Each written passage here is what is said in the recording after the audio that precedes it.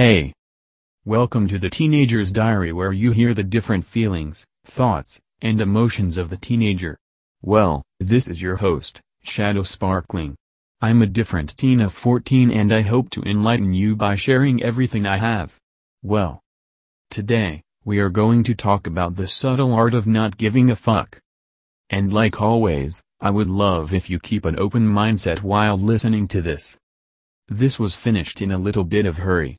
This orange guy had been my companion during our trip to Kalimpong. It's total shit. The trip. Not the book. I bought it in the set of its brother. This book's author is Mark Manson. This guy's a stay blogger, the back cover said that. Well, I'm a blogger myself. Actually, you are reading my blog. Well, anyways, let's get this review started. Preview. So, this book is of 9 chapters. Each chapter having sub-contents totally worth reading. Mark Manson has really well placed the chapters in order. The first chapter's name is Don't Try. In this chapter we learn that success and self-improvement aren't the same thing and they obviously don't occur at the same time. Then we are introduced to the feedback loop from hell. Actually, psychologically, it's feeling of feeling what you previously felt because of something which before even that made you feel like you are feeling now. What I mean is, suppose you are feeling guilty. Then, after some time, you'll feel guilty about feeling guilty. That's simple enough. At the end of first chapter there's why this book was written, which lowers your expectations and hence doesn't make you unhappy. The first chapter generally tells you to not go for things which might be better or make your thing look better. And hence don't try. Because sometimes not giving a fuck to something returns a lot. Limited fucks. We all have limited number of fucks to give to this world, and Mark Manson has just verbalized that through this book. The fucks we give to something is choosing to give that something our time. Our time is the most important resource any human has. And hence, we should only spend it for important stuffs. Stuffs that are really worth it. As he says, these moments of non-fuckery are the moments that most define our lives. And to not give a fuck is to stare down life's most terrifying and difficult challenges and still take action. Well, this book generally sums up everything one must have in order to what to give a fuck or not. Happiness? When we chase something, the more we chase, the more we will incomplete, by reminding us always what we lack. Finding yourself more fuck-worthy fucks are worth your time than doing this. Welcome to Chapter 2. Happiness is a problem. It technically is. BTW, what is happiness? Is it just a smile? Is it the face of someone laughing? How about someone totally in eternal bliss realm? Well, the meaning varies for different people. But the process by which it starts is the same. Happiness always comes by solving problems. Well, life itself is a form of suffering, ain't it? So, there's so many tons of opportunities lying around for you to get the 9-lettered word. The thing most of us get wrong about happiness is that, we think if we achieve X, then we can be happy, if we make ourselves like Y, then we can be happy. But it's not that. As I wrote before, happiness comes from solving problems. Problems never stop, they merely get exchanged or upgraded. Why can't you have happiness? Happiness is a constant work in progress. It really is. And true happiness occurs only when you find the problems you enjoy having and enjoy solving. Problems definitely cause pains, and the thing is, pain serves a purpose. The pain is gonna go away once it's done teaching you the lesson. Unfortunately, for most people, life ain't that simple. The secret sauce is in the solving of the problems, not in not having problems in the first place. Well, many people don't actually get happiness due to 2 reasons. 1. They deny having problems. For them problems don't exist. 2. Then, there are people who believe that there is nothing they can do to solve their problems, even when they actually could. They are gonna face a big wall when they realize it. But that's okay. After all, it's gonna make them a better person after that. Happiness also requires another thing. It's struggle. And the thing about struggle is, if choose your own fucking struggle, the better you're gonna be able to solve it. So, yeah, choose your struggle. The best question asking yourself to determine your struggle is, as given in the book, What pain do you want to sustain? Well, the path to happiness is a path full of shit heaps and shame. You are not special? Now, we come to chapter 3. You are not special. You actually aren't at all. You think you went and finished school early, you think you only have X which no one else has, and for whatever reason you think you're special. Trust me, you are not special. You think you alone are going through your own personal problem. But the truth is that there's no such thing as a personal problem. If you've got a problem, millions of other people have had it in the past, and are probably going through it now. The main thing this chapter teaches you is not be too entitled. Thinking you are awesome and everyone else suck, or the other way around. That's just a really broad definition. Being entitled means thinking you only deserve something. No one's gonna understand your pain. Thinking you are some kind of big deal, and now you deserve special treatment. Fuck it. Just throw that shit into an abyss or vomit it out. That's nothing but the fuel for ego. And trust me, that's gonna make you drown within your own hell, where you will be thinking you are in heaven.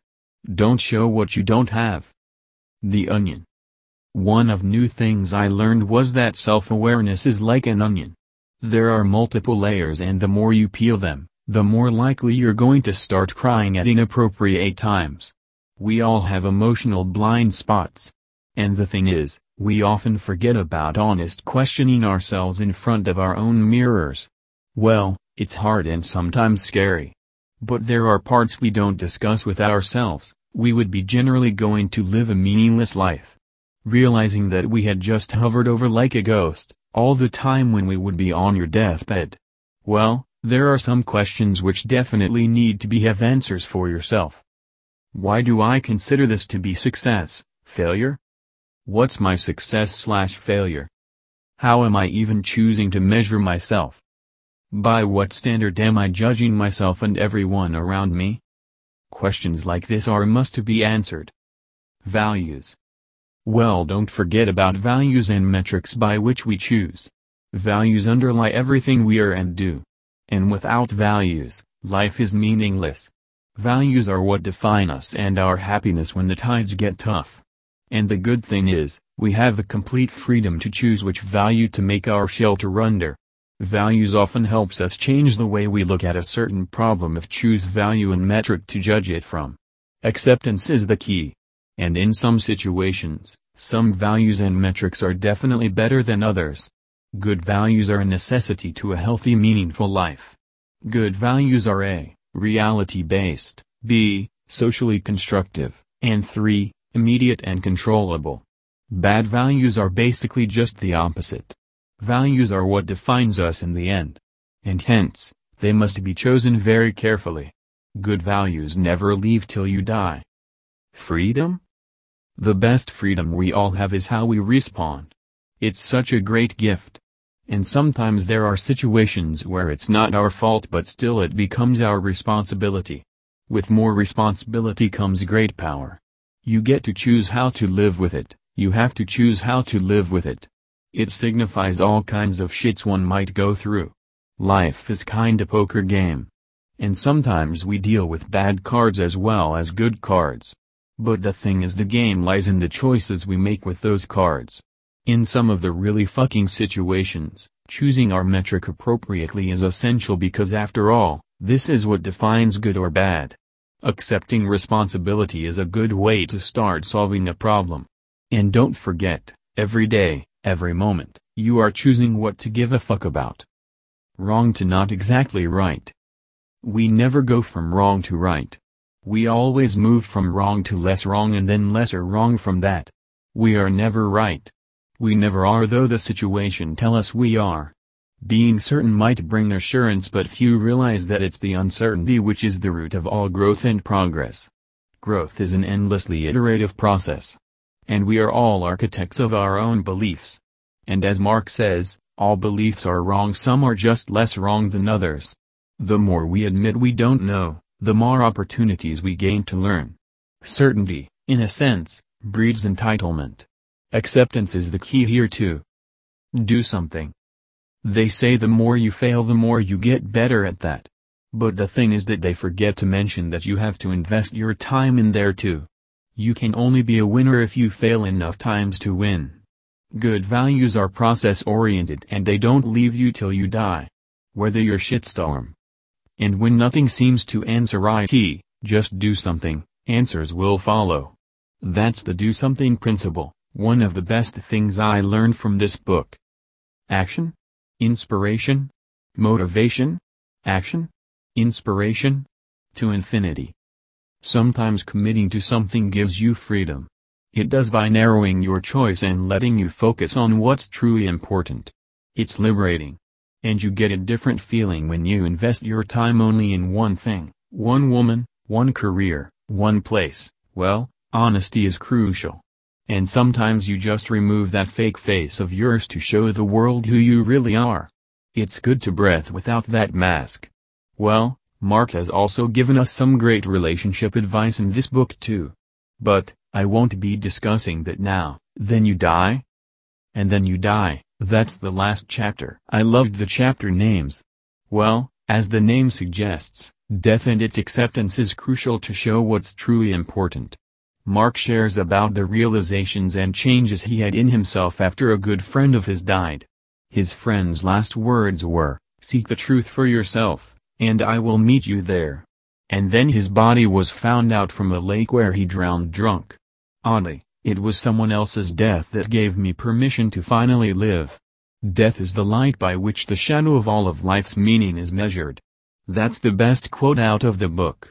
Death always asks us, what's your legacy?